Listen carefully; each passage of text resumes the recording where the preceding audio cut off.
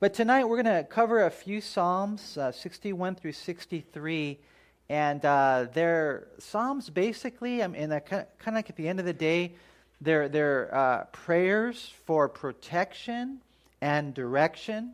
They're prayers basically to help us. Lord, help us win this war and the battles along the way.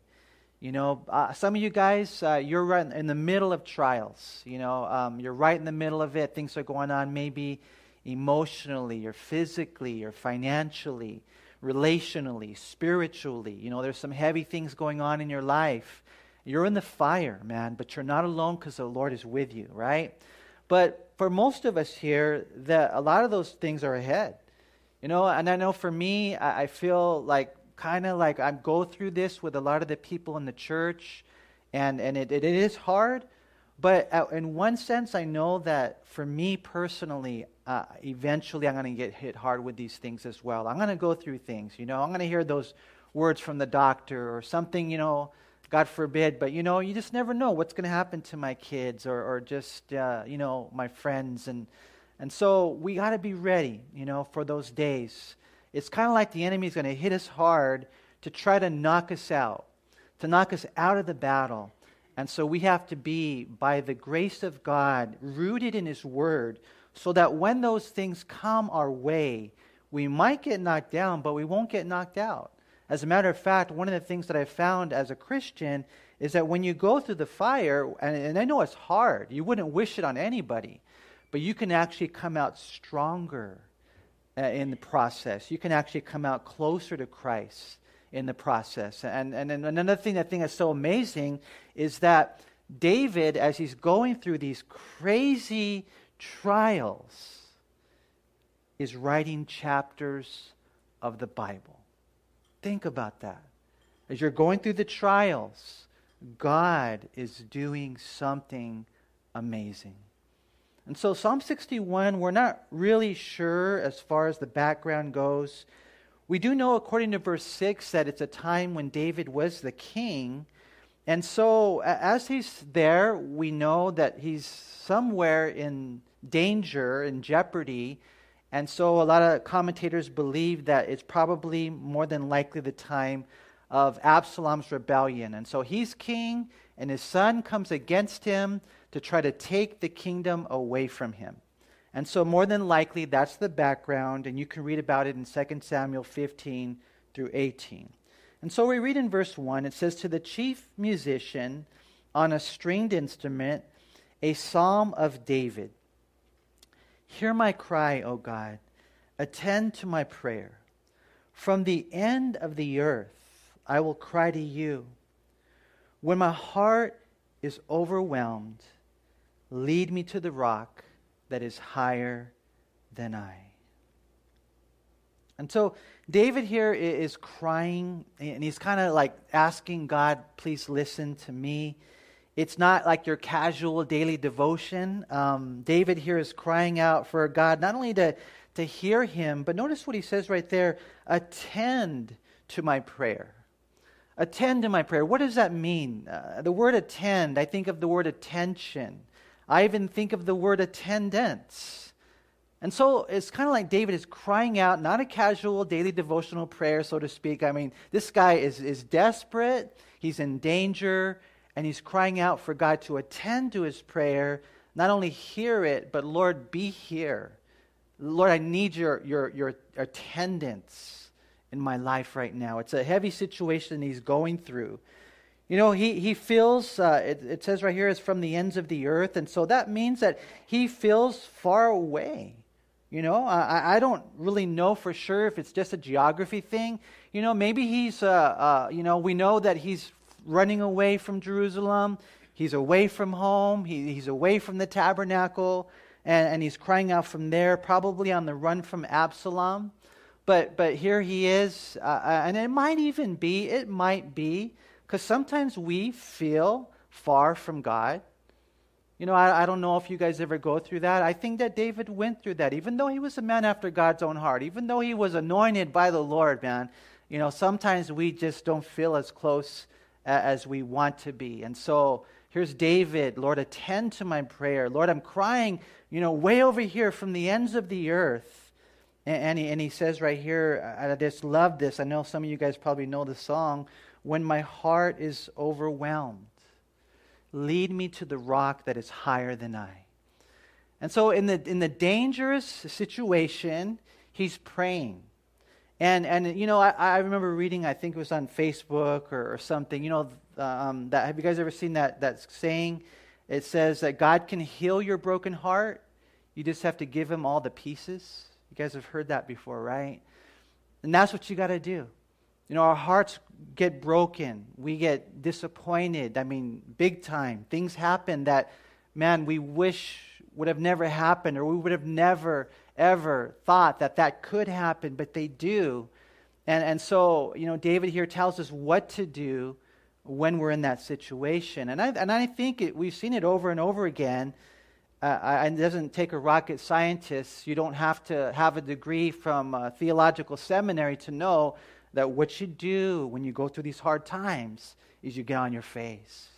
You just pray.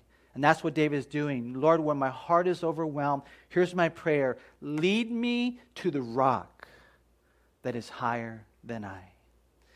It's like you put on the GPS, and sometimes we don't know how to get there. How many of you guys are navigationally challenged? Any of you guys like me? I could have been there before, and I still don't know how to get there. I'm like, how do you do it? Shelly, help me out, I need her help. But, here's David here praying for that guidance from God. Lead me to the rock that is higher than I. Lead me to the towering rock of safety. Lord, lead me to a place where I cannot be reached by my enemies, to an unreachable rocky summit, and that's probably, maybe some truth physically, but I don't think it's just geography. I don't think it's geology. I think it's theology, right? I don't think it's a place. I think it's a person. Lord, lead me to the rock that is higher than I. And of course, I think you guys know as Christians, if you don't, you should know that the rock is none other than Jesus Christ, right? I don't know where this actor guy got the name The Rock. What's his name? Dwayne Johnson or something like that. And I was reading about it. I'm like, how did he get the name? And, that's just wrong. They should, somehow make that illegal, for us, the rock is Christ. You read in 1 Corinthians chapter 10 and verse 4, and that rock was Christ. And you read through the whole journey through the wilderness. And you guys remember when they were there in the wilderness and they didn't have any water. And so God said, this is what I want you to do, Moses. I want you to take that rod and I want you to smite that rock. And when you smite it, when you beat it, then water will come out. When they didn't have any water, they were ready to die. And what that is a picture of Jesus, who was smitten for us. He was nailed to a cross for us. He died for us, and that's the rock. And you smite it, and then you live. That's what Jesus did for us. And so you continue to go through the story there in the Old Testament as they're wandering through the wilderness, a place they would have never survived without that rock. And then later on, when they needed water, the Lord said, what I want you to do is I want you to speak to the rock. Moses, unfortunately, got upset. He didn't speak to it. He smote it again. He's not supposed to do that. But what God wanted to do in that symbol, in that symbolic gesture, is now tell us that Jesus not only gives us the water to live by, but he gives us a living water of the Holy Spirit. And that's the rock that we need to go to. If you're here today and you're not a Christian, I'm not talking about you grew up in church. I'm talking about whether or not if you were to die today, you'd go to heaven. I'm talking about having a personal relationship with God. If you're here today, you need the rock. You need Jesus Christ. You're not going to make it without him. These hard times we're living in. One day we're going to stand before God and we're going to have to give an account. And you might want to stand on your own behavior. Maybe you think you're a good person, but you're not good enough. None of us are. That's why Jesus was smitten. That's why he died on that cross. And so if you're here hurting, struggling, empty, addicted to drugs. We were talking about that earlier. You know, the crystal meth out there today is insane. You know, the alcohol, the pornography. I mean, if a guy doesn't really love the Lord, I mean, he's probably addicted to pornography. They say about 70% of men 17 and up are engaged in regular pornography. That's all men. And so imagine, you know, if you're not a Christian. And so all I'm saying is that if you're here today and you don't know the Lord, understand He loves you. And He brought you here tonight because He wants to lead you to the rock. He wants to lead you to Jesus. But even if you are a Christian and you are struggling and your heart is overwhelmed, it's the same prayer and it's the same person. Lord, lead me to the rock that is higher than I. Lord, I need you. I need you in my life. I need you to give me wisdom. I need you to give me strength. I hate sin, and it seems to get me over and over again. Maybe you are struggling at your house because, you know, a lot of times it's easy to do it at church because everybody's watching, and we know how to go through the motions and put on a show. But then when you go home, you're a different person. You know, don't accept that. Hate sin because sin separates us from God. Sin hinders the work of the Holy Spirit. You know, and that, I remember my pastor, Pastor Raul, he would always tell me, you know, when there's sin in your life, you're not going to have joy. You know, and so, Lord, I'm struggling. Lord, there's no joy. Lord, I need you. And so, Lord, lead me. Lead me. I don't know how to get there. Somehow I lost my way. Lord, lead me to Jesus. And I think that's what this psalm is all about. You know, the rock is not a place, really. It's a person, which kind of flows perfectly into the next passage right here. Notice he says in verse 3, "For you have been a shelter for me, a strong tower from the enemy. I will abide in your tabernacle forever. I will trust in the shelter of your wings." Selah. You know, and it's cool how David says, you have been. He looks to the past, right? These guys, I think all along the way, the demons are trying to take you out, take you away from the Lord. And David said, but I'm still following you. You know, looking back on the way that God had always protected him in the past, it basically propelled him with confidence for the future. And, you know, I know we've talked about this a lot, how God's faithfulness in the past should fuel our faith in Him for the future. You know, and I'll share this with you guys. Sometimes you see some young Christians, man, they're so strong. I mean, for whatever reason, they just catch it, man, and they just accelerate. You know, but if you have been walking with the Lord for many years, you should be strong. You should be stronger. You want to know why? Part of it has to do with the fact that He has shown you His faithfulness all those years. I mean, do you remember what He's done for you? Because in the Old Testament, whenever God did a miracle, they would make an altar. Let me ask you a question. As Christians, can you remember the miracles that God has done? They say if you're going to have hope for the future, then you need to have a good memory of the past. And I encourage you, write a book, write a journal. Who knows, maybe you'll make $1 million. You never know, you might sell it, man. You know, I think Christians need to start writing and just telling people about all the miracles. I was talking to this guy, homeless guy, I was at the laundromat the other day, and I was telling him the full-on, bona fide, undeniable miracles that God has done in my life. And, you know, he was just like, whoa, you know, and that's what we should be doing, because when we remember those miracles, unexplainable, undoubtedly, God reached into a human place and did something that's totally Him, then it just gives us confidence for the future. And that's what David is saying right here, you know? I mean, when we go through things, I think God expects us to pray as David is praying, but He also expects us to pray in light of His proven track record. We should learn lessons throughout life of God's love and faithfulness. And let's not miss that. I wanted to turn to a couple of passages that kind of talk a little bit about this. The first is in Mark chapter 4. If you guys would, turn to verse 35. Mark chapter 4, in verse 35, it says, on the same day when evening had come, he, speaking of Jesus, he said to them, "Let us cross over to the other side." Now, when they had left the multitude, they took him along in the boat as he was, and other little boats were also with him. And a great windstorm arose, and waves beat into the boat, so that it was already filling. But he was in the stern, asleep on a pillow. And they awoke him, and they said to him, notice what they said, "Teacher, do you not care that we are perishing?" Then he arose, he yawned, no, I'm joking, he rose, he rebuked the wind and said to the sea, "Peace, be still." And the wind ceased, and there was a great calm.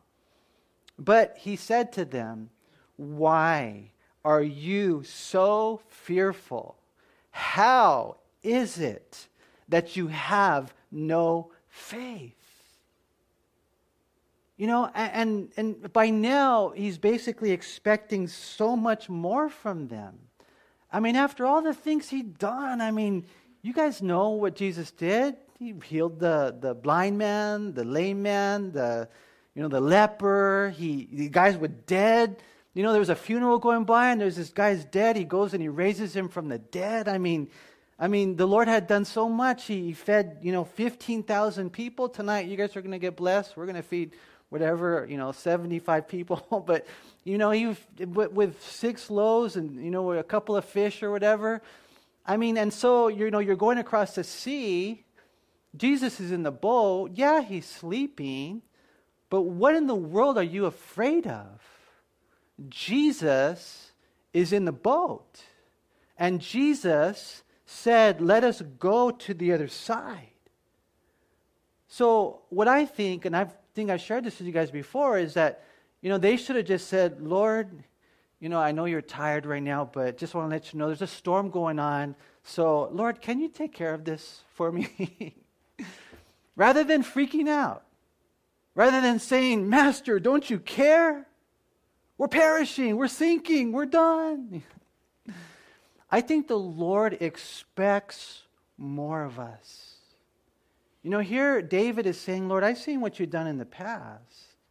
And so I'm confident about the future." There's another time in the book of Mark chapter 8. I wanted you guys to turn there if you would.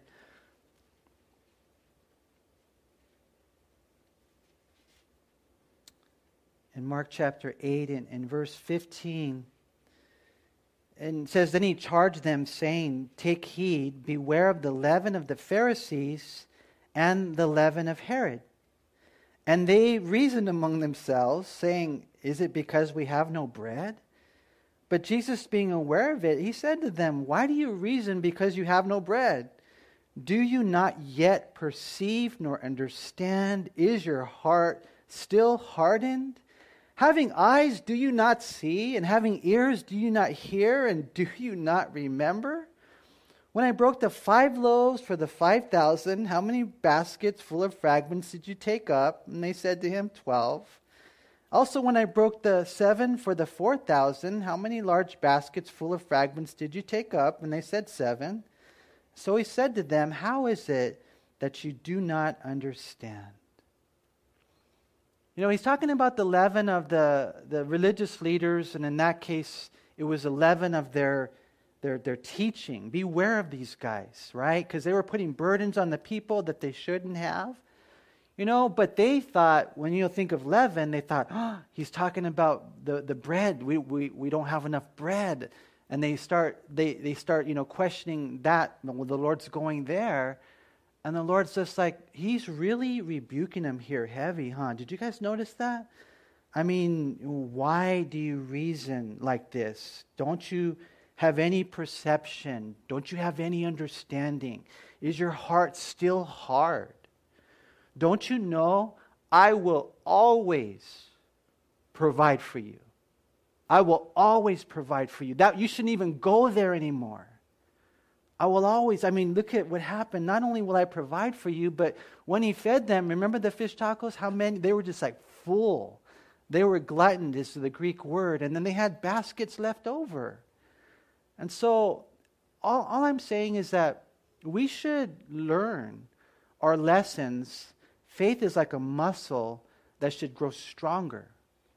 That should be us. And imagine how different we'll be if we take these things to heart. For the most part, David is a good example of a man who learned the lessons along the way. If you remember how it all began back in 1 Samuel chapter 17, there was the Philistine giant, and he's, defying the armies of the living God. And so David comes, remember, to bring pizza to the soldiers, remember, cheese and bread. And he's like, who is this guy? What is this guy talking smack about my God? And so I'll take him down. I'll take him down. And they're like, you're just a little kid. How can you take him down? And so they took him to Saul because no one else wanted to fight. They were all shaking in their boots for 40 days. Nobody stepped up. And so David goes before Saul and he says, Saul, I can kill him. You want to know how I know I can kill him? Because I was watching over the sheep, and there was a bear that tried to take the sheep, and I didn't kill it. The Lord helped me kill the bear. And then there was a lion, and the Lord helped me kill the lion. It wasn't me. It wasn't because I'm a good soldier. It wasn't because I'm good at the slingshot or whatever that is. It was the Lord. It was the Lord. It was clearly the Lord. And so, Saul, I know, no shadow of a doubt in my mind, the Lord will be with me to kill this guy right here. And that's how we go forward. You see? And that's what David is saying here. Lord, I've seen what you've done in the past, and therefore I know what's going to happen in the present, and I know what's going to happen in the future. And so back in Psalms, David then prays for, and at the same time he's confident in God's deliverance. In verse 5, he says, For you, O God, have heard my vows. You have given me the heritage of those who fear your name. You will prolong the king's life, his years as many generations. He shall abide before God forever. The word heritage right there, you have given me the heritage. Most teachers believe that that's in reference to his mission in life, the fact that God would one day make him the king, and he held on to that. It's so cool when you look at his reward for being faithful and waiting on the Lord in the days of preparation. But it's also cool the way it says right here, you have given me the heritage of those who fear your name. Just real quick, I hope and pray that we all have a good fear of God.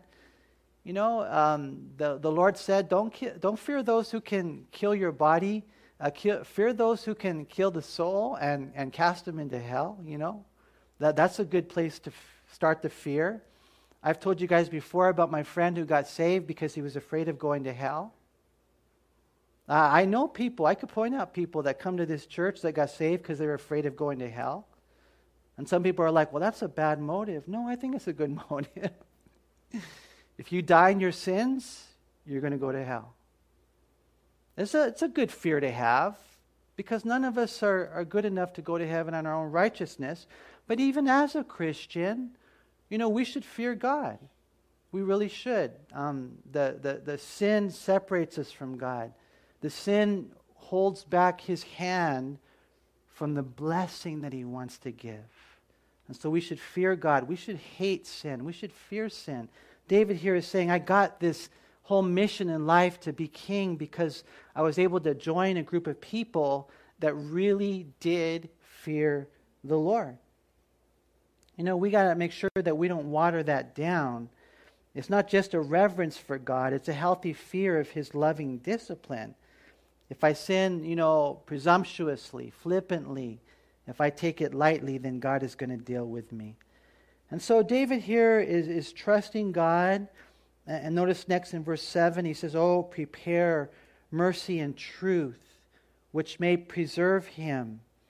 So I will sing praise to your name," for how long? "Forever, that I may daily perform my vows."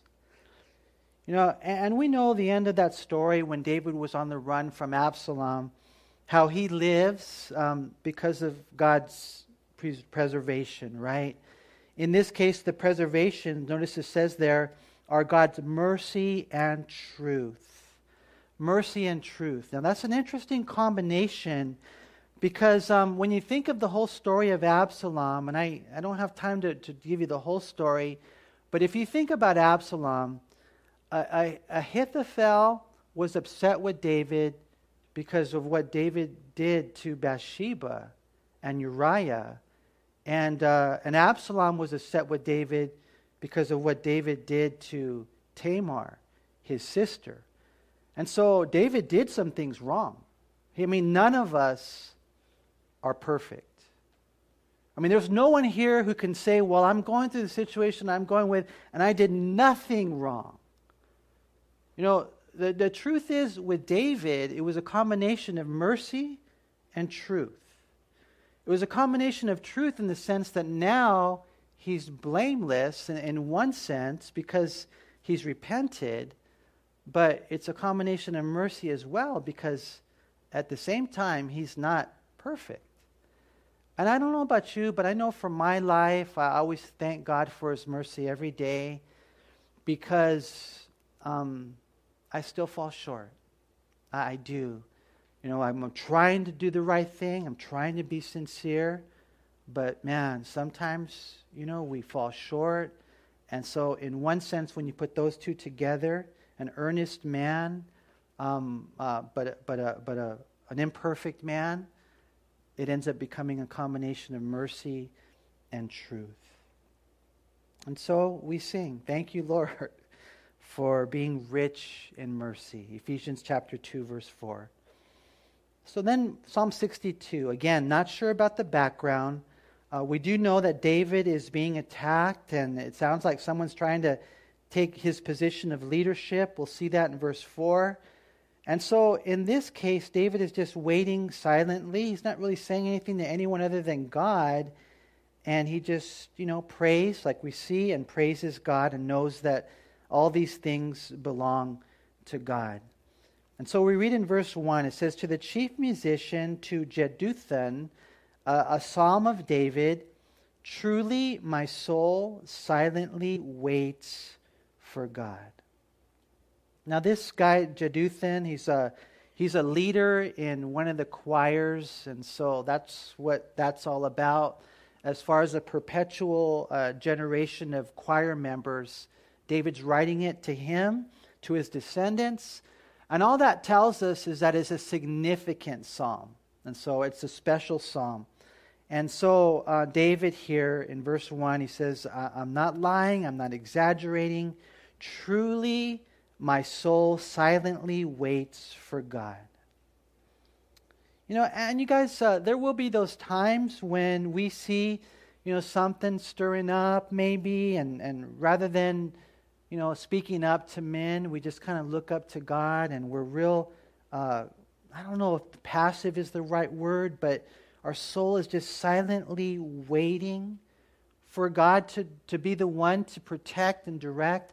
We'll see it again in verse 5, how his soul is silently waiting. And so that tells us that that's probably the emphasis of the psalm. And more than likely, like I said earlier, this is something that was stirring up within the kingdom. Maybe Absalom again, but someone wants to take his position. Someone wants to be king. And you guys read through the Jewish history, you guys will see that happened a lot. Especially in the northern kingdom of Israel. You guys read through the history of 1 Kings, 2 Kings, and you're going to see it happen all the time. Where the king was king, and then someone came and killed him, and then that guy became king. and then his cousin killed him, and then that guy became king. And so it was a very common practice back in the world.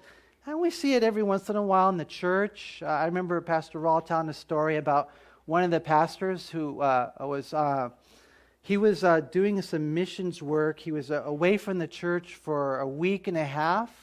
And by the time he got back, someone else had taken over the church, And so things like that happen even in churches. And it doesn't even have to be the senior pastor. It could be somebody who's overseeing a ministry. And they're like, oh, this is my ministry, and I'm going to protect it. No one's going to take my position, or whatever it might be. I mean, it happens in life, and it could be in your job. I mean, you name it. And so the thing that is so cool to know is that, number one, we don't have to jockey for position. If God wants you there, He's going to put you there, and no one will stop you. No one stop you from being there. But number two, we don't have to be insecure about our position. If God doesn't want us here, there's nothing that we can do to keep ourselves there. And He's the one, Psalm 75, 6 and 7, He exalts and He demotes, and it doesn't come from the east or the west or the south, it comes from the north. And so this whole psalm is kind of about that, right? And so David is facing this situation, this mutiny. In verse 1, it says, from Him comes my salvation. He only is my rock and my salvation. He is my defense. I shall not be greatly moved. And so he's emphasizing it's the Lord, right? My protector, my fortress, my refuge. He's not greatly moved. He knows he's not going to be greatly moved. He has his place of leadership, and he's secure in that. And he makes a public declaration in verse 3. And he says, how long will you attack, O man? You shall be slain, all of you, like a leaning wall and a tottering fence. They only consult to cast him down from his high position. They delight in lies. They bless with their mouth, but they curse inwardly. And so he asks the question, how long will you guys assault me? Will you threaten me? Really, when God looks at it, when we see it from His perspective, you're like a wall that's just about to fall down, right? No defenses whatsoever. I mean, it's, again, probably thinking of Ahithophel or Absalom. They're asking questions. Oh, Mr. King, can I ask you a question? And it's not that they're inquisitive. It's that they're divisive. And they want his spot. And these guys right here, they not only lie, it says right here in verse 4, they delight in lies. And so you guys see this frequently throughout church history. And I pray that God would purge us from this. It's an ugly thing to have that carnal heart to want to be the greatest. But even the apostles struggled with that. I was thinking about that passage in Mark chapter 9. Let's turn there real quick, if you would, to Mark chapter 9. Look at what we read in verse 33. It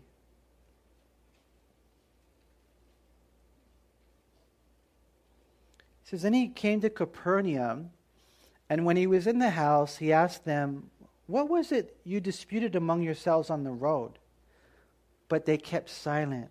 For on the road they had disputed among themselves who would be the greatest. So imagine that, you get in the house. Hey, Jesus, hey, what were you guys talking about? I heard you guys kind of having a little debate, an argument. And nobody said anything.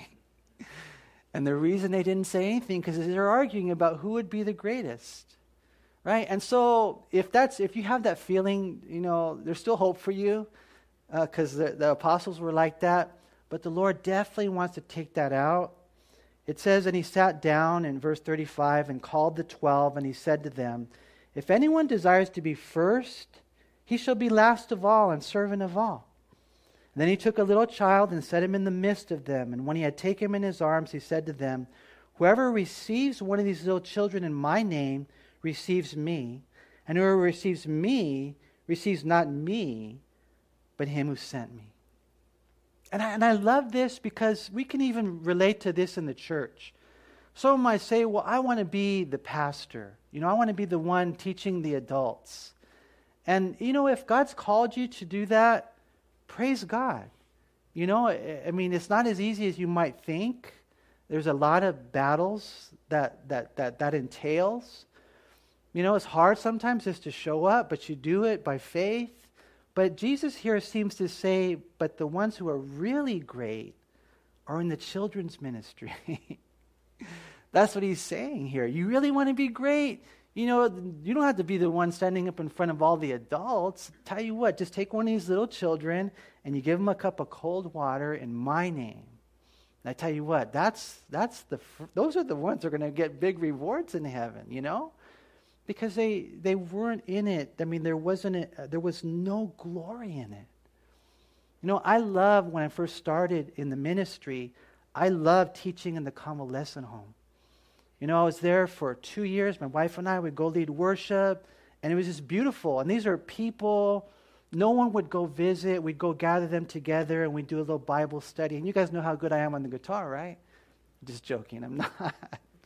But you know what? It was beautiful. And then 2 years in Laurel Park, and we were there doing a ministry for people who had nervous breakdowns. And no one else wanted to be there, but, there was an opportunity for us to go and to share there.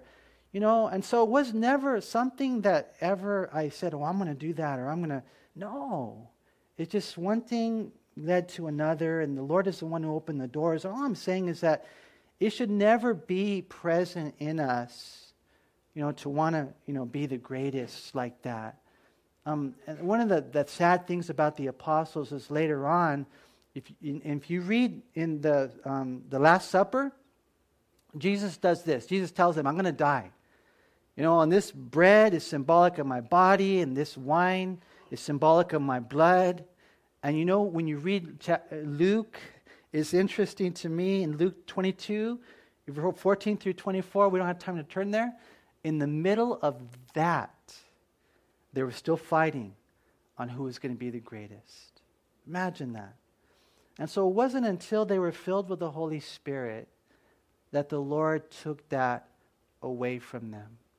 Hey, can I vacuum? Can I scrub toilets? Can I, do the menial tasks? That's what God wants to see.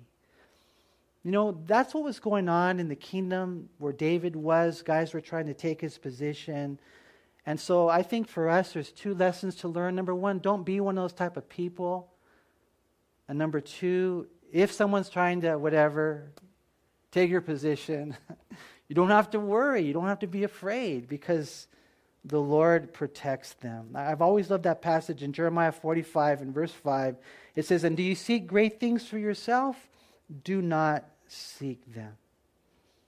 And so David was here in the middle of these guys that were trying to, create mutiny. In verse 5, he's just giving it to God. He says, my soul, wait silently for God alone, for my expectation is from Him. He only is my rock and my salvation. He is my defense. I shall not be moved. In God is my salvation and my glory, the rock of my strength, and my refuge is in God. And you guys know this, huh? If you read your Bible, you know this. David did not lift a finger to become king. You guys know that, huh? Homeboy could have socked him, and he could have done so much, but he didn't lift a finger to become king, and he didn't have to lift a finger really to protect himself. When Absalom came against him, he went, he prayed, and the Lord took care of it. Right here, he's just saying, my soul, it silently waits for God alone. There are those times we don't do anything. We don't. We just give it to God. We wait silently, calmly, knowing that God is our defender and protector. And the Lord will show you, when you're not supposed to do anything. Psalm 46:10 says, be still and know that I am God. 2 Chronicles 20 and verse 17, it says, you will not need to fight in this battle. Position yourselves, stand still, and see the salvation of the Lord. Have you guys ever heard Pastor Chuck? He would always say, don't defend yourself. Someone comes and they're saying smack, and What do you want to do? You want to get right back in the middle of that whole, back and forth. Don't defend yourself. Let the Lord defend you. And so there are those times where you just, you don't say anything. I love verse 8. It says, trust in him at all times, you people. Pour out your heart before him. God is a refuge for us. Selah. And so, right here, David now is applying it to everyone. He said, I know, November 1st, 2018, there's going to be a group of people over there in El Monte, and I need to tell them something, You people, trust in the Lord. Trust in him at all times, you people. Pour out your heart before him. Maybe you're here and you're thinking, no, but my situation is unique. Manny, you don't know what I'm going through. I think God understands why I don't completely trust him right now. I'm a little afraid. I'm shaking in my boots. I'm stressed and depressed and anxious. It's a lot different than David's situation. You got to understand what I'm going through. And David just says, no, sorry. That's a lame excuse. He says, trust in him at all times. At all times. And why? How do you do it? I think he says right here, this is what we do. In verse 8, we pour out our heart before him. That's what we do. I pray if you're here and you're going against God's word, you would know that there is no hope. God will not honor that. You're heading straight for disaster. We got to do things God's way. But as you're here, when we're going through, life, it's a hard thing that we're facing. God says, don't give him a piece of your mind. Don't, just, shoot out with the lips. No, pour your heart out before him. Don't give the Lord anything other than your heart. Can I ask you a question? Because every morning it's kind of cool. I make my wife a little drink and, we're getting in shape and stuff. And so we pour it out. We pour it out. Have you poured out your heart to God? If not, I really encourage you to do that. I'm even wondering if I have. As I was reading this verse right here, I'm like, Lord, have I really done this? This is a type of prayer and that kind of we started with it. It's not a casual daily devotion, typical thing that you see frequently. To really pour out your heart before the Lord. That's what Hannah did. It talks about her pouring out her soul before the Lord, and God did something great. When you read Isaiah 26, you guys can do this later in 12 through 16, you're going to see that was the key to victory for Israel. They were struggling, until finally the day says, and we read it right there, he says, you know what, now things are going bad, and they pour out their heart to God, and then he does something amazing, something good. What he's trying to say here is do things the supernatural way. Don't do things the natural way. Look to God. Don't look to men. Don't do things that men would do in your situation. Ask God for guidance. He'll show you something different. For Hannah, it ended up being her pouring out her soul to God, and then she gave her son, to God. That's very different than anything we would do. We would never think of that. And it's not like I had a good idea. Well, this is what I should do. No, this is just out of the box. This is what God wants you to do. That's what happens when you pour out your soul. Not things like what men would do, but something it's a God thing, Verse 9 is interesting. He says, surely men of low degree are a vapor, men of high degree are a lie. If they are weighed on the scales, they are altogether lighter than vapor. Do not trust in oppression, nor vainly hope in robbery. If riches increase, do not set your heart on them. And basically what he's saying right here is don't trust in men, don't trust in money. They're not what you need. Men of low degree are vapor. Men of high degree or a lie. If you put them together, they're even less than vapor. That's what he says right here. This is the way of men. Verse 10 sounds like, like the mafia is on your side, or you got the lobbyists, lots of money, men, manipulation, pulling strings, making things happen. Is that how we're going to do this? No. In verse 11, God has spoken once, twice I have heard this, that power belongs to God. Isn't that awesome? Also to you, O Lord, belongs mercy, for you render to each one according to his work. And so David here is confirmed once, not just once, but twice. It's a Hebrew way of saying many times. God has shown me this many times in my life, that God has all the power. Power belongs to him, and we can rest in that. God puts people like David in places of power and influence, and God has the power to keep him there, remove him in the twinkling of an eye. It's all up to him. Some people say, well, doesn't the Bible say that Satan puts people? Yeah, you know what? He does to a certain extent. He rules, but God overrules. God will intervene in time according to his sovereign purposes. So ultimately, God is the one who puts people in power. Why? Because he has all power. And so, you look at this right here, he closes with the fact that God will render to each one according to his work. Warren Wiersbe said, no matter what people may say about us or do to us, God keeps the books, and one day will give sinners and saints the rewards that they deserve. And we see the same thing in 1 Corinthians chapter 3, verse 8. And I won't torture you guys going to the next chapter because we are getting hungry. But I do pray, because the next chapter talks about being hungry for God, that I think we're all going to fast tonight. No, I'm just joking. We won't do that. That we would hunger and thirst after the Lord, you guys.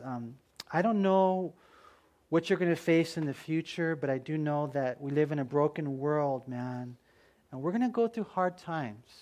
I pray that when we do, we remember the things that we learned tonight, and that we would, and then basically kind of what I'm learning is just to really trust the Lord through prayer and praise.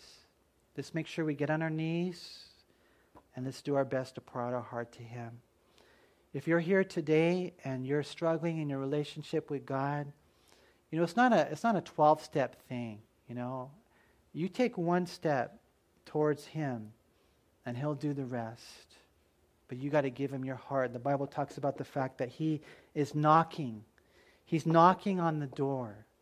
But when you read Revelation 3, verse 20, the doorknob is on the inside. There's no doorknob on the outside. God's not going to open up the door. He's not going to kick it down.